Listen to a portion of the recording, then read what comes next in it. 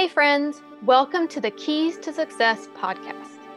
I am your host, Nally Brett Daggerhart, and I am an intuitive business coach, master communicator, leader, energy worker, essential oils expert, and a lover of chai tea lattes. When I'm not coaching clients or managing projects, you can find me in the mountains of North Carolina, exploring, hiking, and having a good time with my family. I believe that we are the master creators of our life. I believe our triggers and struggles are a catalyst for the growth that our soul is meant to experience.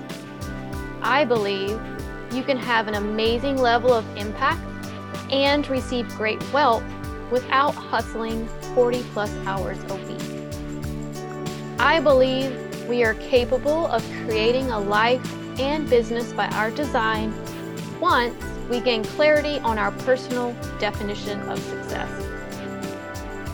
This podcast is a place where I start breaking down the keys to success as I see it. And I plan to get a little more personal here than on any other platform. I'll share about my journey as a parent who balances both personal life and a job and a business. I'm excited to have you here. I'm excited to share this space with you and give you a deeper glimpse into my life, my challenges, and what I'm creating both for myself and the community around me. Thanks for listening. Now let's begin. Welcome back to our third episode. Today, I'm going to discuss what I see as the third key to success, the third pillar. And this one is one that everyone can start today. And that is managing your energy. So I'm going to take it back to high school science, as this is where we learned a little bit about energy. And back then, we were taught that pretty much everything is energy. Not only that, but we were taught that energy can neither be created nor destroyed. It always exists. So the takeaway here is that you are energy, the trees and the flowers hold energy, money is energy. Every time you interact with someone, you are having an energetic exchange. And this also tells us that everything in your life, including your daily routines, is going to be impacted by energy. So let me give you a few examples. Energy, it's in our physical body, and it's going to impact us through aches and pains sometimes. It's in our emotions, and when we cry or laugh, we are actually expressing and releasing energy. It's in our relationships, and it impacts how we interact with others. I want you to think for a moment about people you enjoy being around versus people you tend to avoid. How does their energy make you feel? And it's also seen in our experiences. So it impacts how we feel and perceive what is happening to us and what is going on in our day-to-day life. So given that it's in every area of our life and also impacts us so deeply, it's important to truly understand our energy, understand how we are impacted by it both internally and externally, so we can then use it to our advantage. It's much better to be working with your energy than against it. So energy management is the process of managing not only your physical energy, but also your mental and spiritual energy as well. So managing your physical energy might look like getting enough rest, staying hydrated, or eating the right foods and supplements. This is the area that I feel like a majority of people are most familiar with and also most comfortable with. However, managing your mental and spiritual energy is just as important. So let me give you an example of how this plays out. So sometimes when things drain us physically, it's actually because they are taking a great toll on us mentally and spiritually. So think of a day where you were feeling okay, full of energy, ready to go, and then something happens. You are around someone who's in a negative mood or someone that takes their worries and frustrations out on you. And although you have no other reason to feel physically drained, that interaction makes you feel so worn out that you can't even think about going for a walk after work. Next thing you know, you might go home, throw in some Netflix, and decide to hibernate for the rest of the life. So what happened here? You mentally and energetically took on someone else's mood and their energy without truly realizing it. And things become heavy. So basically, this one interaction impacted you energetically on a physical, mental, and a spiritual level. And this happens every day to so many people. So next, I want you to think about how many of these kinds of interactions or experiences you can have in any given day. They add up after a while. They make you so drained that they're actually going to end up keeping you from taking action, which could delay success and progress in your life, all from these tiny interactions throughout your day. So the first part of energy management is learning to observe and become aware of how other people's energy impacts you. You can do this by taking inventory daily of your experiences and just noting them in a journal.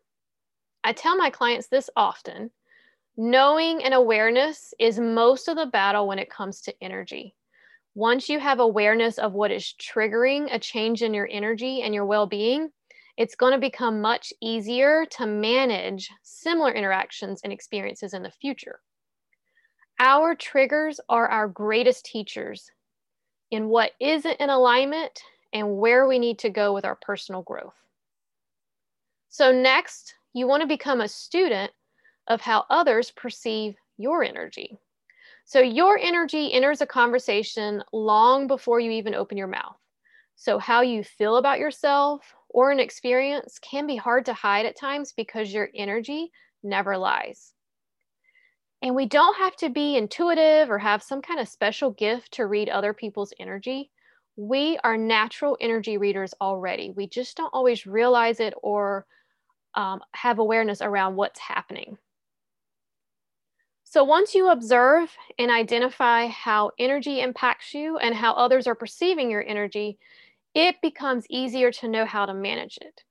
So energy management is going to look different for everyone depending on circumstances and personality.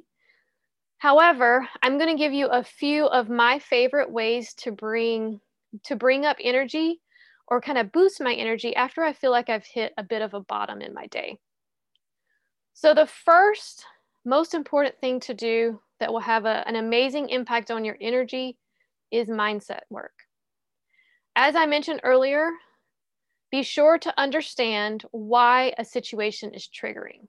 So knowing how you are impacted by someone else, a situation, or someone else's energy is huge because you can always avoid the situation or person in the future. But the way to truly nip it in the bud is to face it head on by working through the growth needed internally to move you beyond a situation. So sometimes this looks like working through a limiting belief or energetic block, imposter syndrome, something to that extent. Sometimes it's going to look like identifying a fear that you didn't realize you had or releasing a belief that no longer serves you. And again, this is going to look different for everyone because the situation and the personalities are going to vary based on person by person. So the second thing I recommend is moving your body. Moving your body gets the blood pumping, the endorphins going, and helps energy to move in, throughout, and out of your body. So it's the perfect recipe for stagnant or low energy.